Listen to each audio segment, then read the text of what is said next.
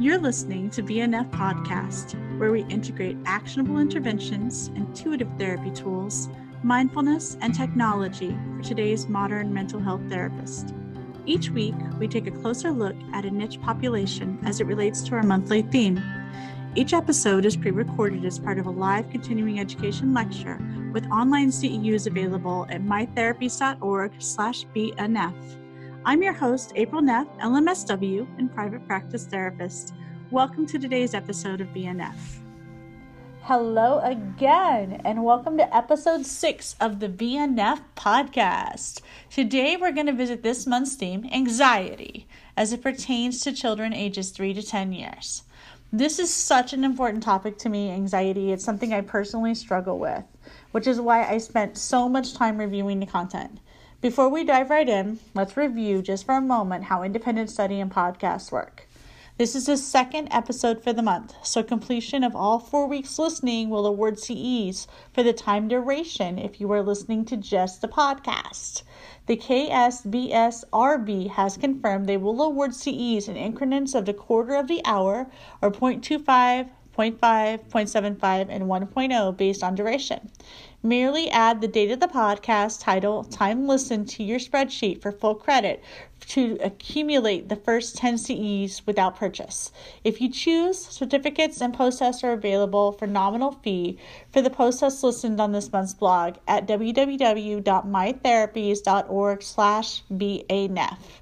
This is for those who prefer to keep all those post-test certificates. And if you enjoy the podcast, please support us by purchasing your CE credit.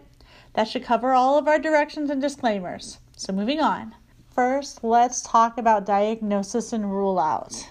For the purposes of accuracy, we want to thoroughly discuss the potential diagnoses that we are recommending. We use the Wiley Treatment Planner 5th edition and our holy manual, the DSM-5, both for treatment planning and potential rule-outs within the DSM-5.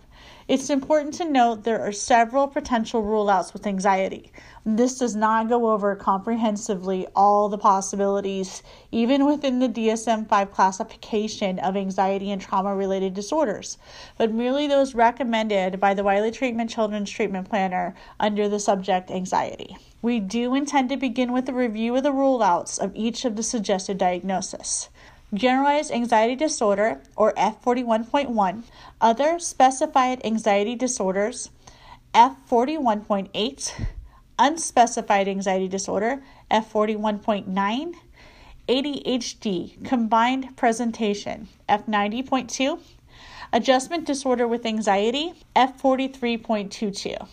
So, looking out our diagnosis and rule out, the first thing I want to do is crack open my Wiley Planner and look at the behavioral definitions.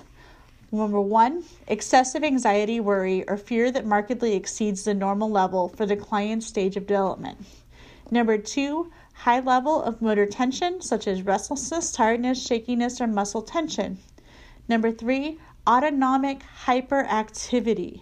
Examples: rapid heartbeat, shortness of breath, dizziness, dry mouth, nausea, diarrhea.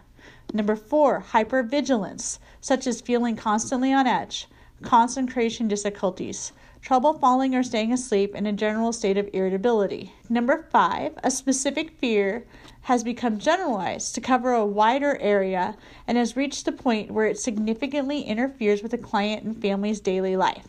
Number 6, excessive anxiety or worry due to a parent's threat of abandonment, overuse of guilt, denial of autonomy and status, friction between parents, or interference with physical activity. So I just kind of want to look at this and want to differentiate really fast. Within the GAD diagnosis, it states that for adults, you need 6 of their criteria, but for children, you only need 1 of their main criteria. The first thing that I notice when I'm looking at GAD is that out of F41.1, you need a time length of at least 6 months, and that differentiates a little bit when you get to the adjustment disorder, where it has to occur within the 3 months of the onset of the stressor. So with GAD, you need at least 6 months with the disorders and the different types of criteria, whereas with adjustment disorder, you really only need, this will be a reoccurring issue within the first 3 months of the onset of the issue. So if we have some sort of behavior they're specifically coming to, nailing down that timeline of when this started, what's happening, and when did it start occurring is super important when you're trying to differentiate between the different ones. Another one, other specified anxiety, F41.8, doesn't meet criteria for GAD or any of the others, but priority which is listed. Examples. So with other specified, the difference between adjustment, because I noticed this really confused the crap out of me. With other specified anxiety and unspecified anxiety, I was going back and forth between them, like, what the heck is the difference, right? Like, one of them's an other and the other one's an other. That doesn't make any sense to me. So I went back through in the DSM-5 and I noticed that with other specified, it applies to presentations in which symptoms characteristic of an anxiety disorder cause clinically significant distress or impairment in social, occupational, and other areas. But it's used in situations in which the clinician chooses to communicate the specific reason that the presentation does not meet criteria. For example, other specified anxiety disorder followed by the specific reason. Example, generalized anxiety not occurring more days than not. So meaning that not only did it not meet criteria for GAD because of this reason, but there's a specific reason and the therapist wants to know or wants to share in their diagnosis that this is a reason why I didn't make unspecified. This is the reason why I didn't make the GAD diagnosis. This is the reason why I didn't do PTSD or something like that, is they had all these other criteria, but they didn't present with this. So they didn't meet criteria, but they were really close. And then on the other side, the flip of the coin for unspecified anxiety disorder, used in situations in which the clinician chooses not to specify the reason that the criteria are not met for specific anxiety disorder, and includes presentations in which there's insufficient information to make a more specific diagnosis.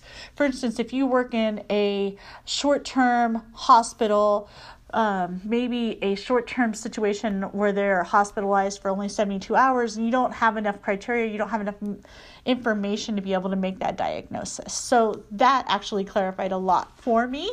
I really appreciate the opportunity to go through this diagnosis. This actually is very much preparing me for my clinical examination. One of the things that I want to work on over the next year is making sure I completely understand not necessarily the entirety of this book, but understand why some diagnoses are incredibly verbally similar, but I know they have to be different, right? Like, we can't have 5 different diagnoses that all mean the same thing.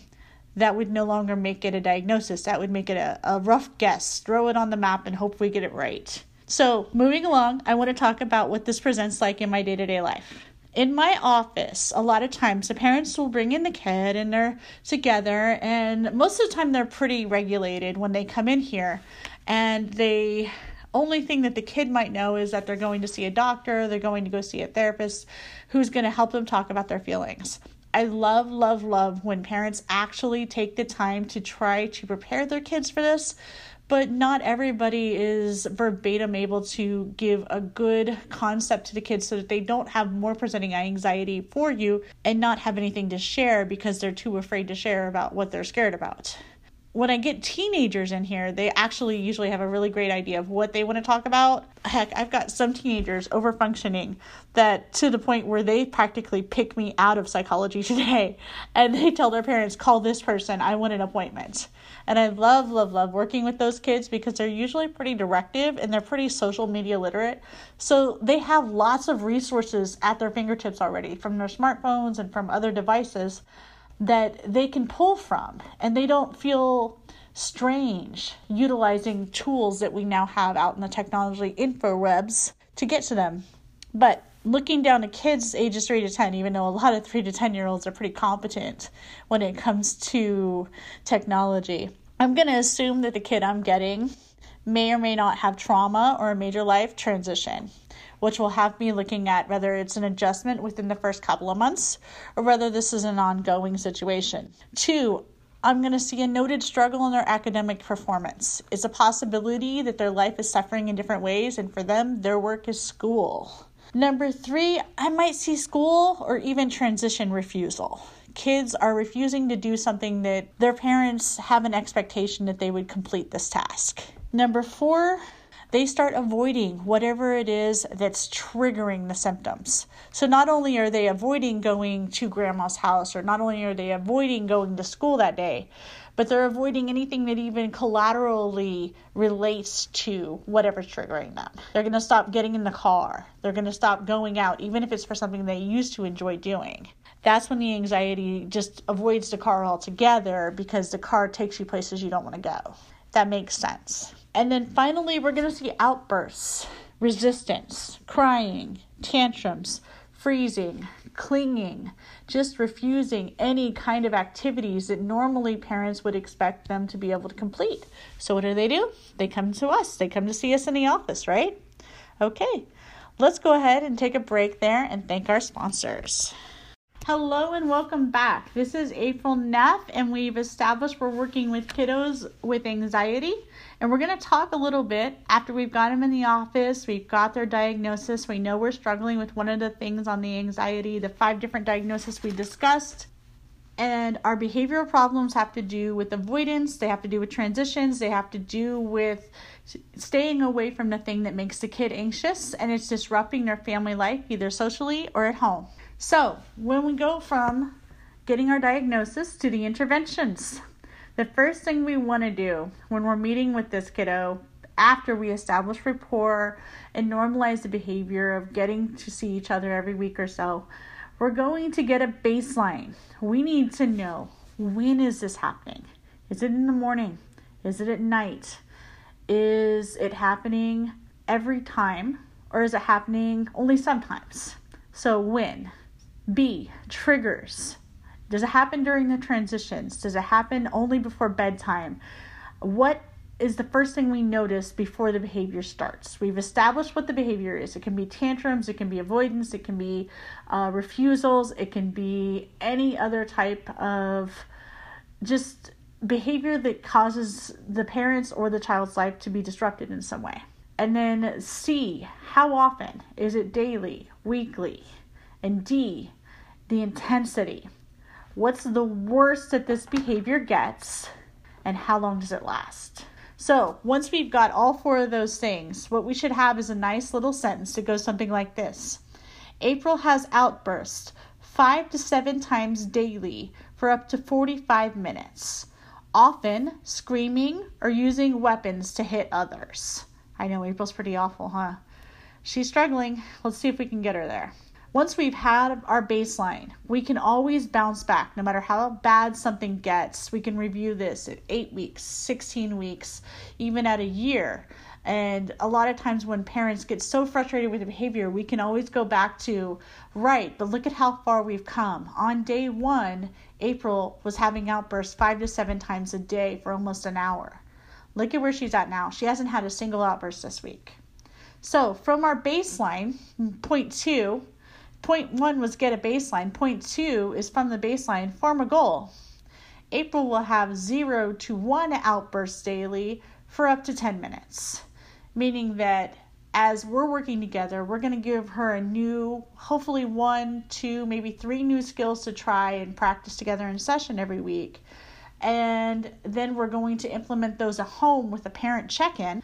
And then after that, we're going to see these behaviors decrease. Again, we can use a little acceptance and commitment to reframe whenever the outbursts feel like they're getting to be a bit much with mom and dad or foster mom and dad.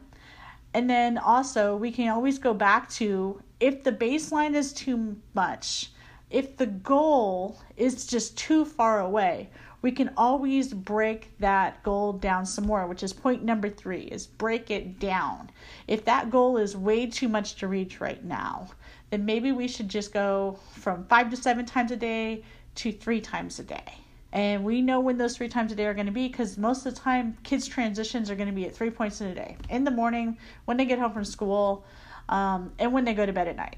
We know that. We know it's happening. It's going to happen. Those are the biggest transitions in a kid's life. So, number 4, after we break the goal down, and we've broken it down some more to where we actually feel like we can actually hit it at least once a month, we're going to assess the client's willingness and insight to change. How motivated is the kiddo to actually change their stuff? And the way we can assess that is different ways, and it's very, very different from a 3-year-old to a 10-year-old, how we can check and see if a kid wants to do what they want to do. It leads me to the next part is number 5, learn your client's language.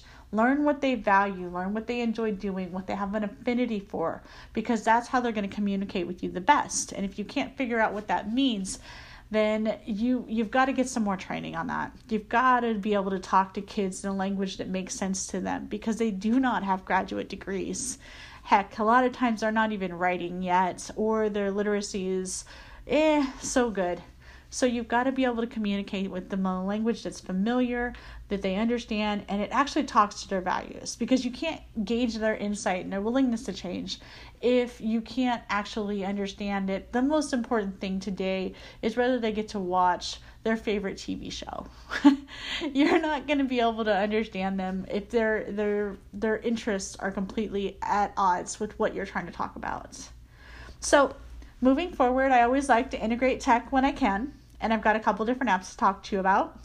The first one I want to talk about is the Super Better app. It's one, if you're familiar at all with the concepts created by Dr. Jane McGonigal, you may have seen her 2012 TED Talk.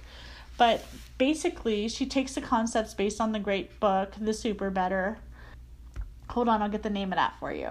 Super Better, The Power of Living Gamefully. All based on her book, another book called Reality is Broken, where she assesses and looks at day-to-day things that she's been tasked with, either through therapy or through improving behavior and improving pro-social behaviors. And she created little tasks, little levels that you can do in your day-to-day life, and you can give yourself points for resilience and points for this by checking off that you've completed them. They have bad guys in the form of the couch monster or something else that might be robbing you of gaining mental health score. I love this app. I love the concept. I love the idea of making life a game, because that is definitely the language kids are going to be familiar with. It's turning our work into play. The next one I want to talk to you about is called the Worry Watch, which it might be a better task for the parents than it would for the kids, because checking them into a device may or may not be affordable for some of the kids that we work with. Basically, what the watch does is it gives you a place to document your worry, track real possible outcomes, and then track whether the worry was as bad as anticipated. This is really good work, and it partners great with CBT work, where you're trying to get a kid to be more mindful of whether or not things are as scary as they think they are. And then the third one, again, is probably best for parents to use to coach their children, called the ACT Coach, where you identify the values, you identify your coping strategies, and then you practice and access how it went. Love using apps in work. Not always applicable, but when it is, it works so well, because while we're only there for 1 hour, these watches, these devices are there for the rest. And frankly, a lot of us even keep our calendars and our appointments and everything else in our phones, and we get notifications every day to remember things. Otherwise, we wouldn't. So whenever we can utilize these devices to actually improve our mental health, I am all over that. Okay, so in conclusion today, I want to talk about how we've acknowledged all the different ways that anxiety diagnosis may present. We haven't encompassed all of it, but we've covered 5 different diagnoses that may come up as per our Wiley treatment planners. We've talked about how this presents for a therapist, and noted the complaints that we might see are not always what we expect, but then anxiety is a pretty standard diagnosis when it comes to kids coming into your office. A lot of kids struggle with transitions, a lot of kids struggle, and this can present in a lot of different ways given the way that we understand the kids. We've talked about our interventions, we've talked about what we need to find out before we can even begin our work, and I think that's really important as a psychotherapist, is trying to figure out not necessarily where to begin, but what information is valid. There's so much that gets glossed over in an intake that if you've given insight to what kind of behaviors will actually trigger or what type of dates and times will actually do that, you can actually reframe the parents' expectations more than you can the kids, so that they know what they're looking for, and they're not looking at the child and asking, what are you doing? They're asking why. And I think that's a big change in the family dynamic. And then finally, we talked about integrating technology, which is always a big bonus of working with me, is that I'm always going to look for something that's going to be able to be accessible to my clients in that moment when I'm not there. I appreciate you joining me today and look forward to interacting on Instagram and Facebook at My Therapies or through the hashtags Topeka Therapist, where I strive to respond to every post. Thank you for joining us. Are you interested in meeting with us live? This last month, we released our first book in the Geek Therapy series, Manna Up, with our 12 best interventions for working with teens engaging in the language of the objects of their affinity. Including in our workbook is our best interventions with comic books and superheroes, as well as short documentation suggestions and a chart checklist for easy tracking. It pleases me for the second time to announce our book release launch party on December 6th at Sparkworks, 907 North Kansas Avenue, Topeka, Kansas, 66608. Our new self-help book, forgive me, this is going to be a little bit explicit, entitled Don't Fuck With Me, I'm Grounded. Set your boundaries, gain confidence, and level up your life like a therapist. This book will be available for purchase. Would you like our favorite exercises for leveling up your life?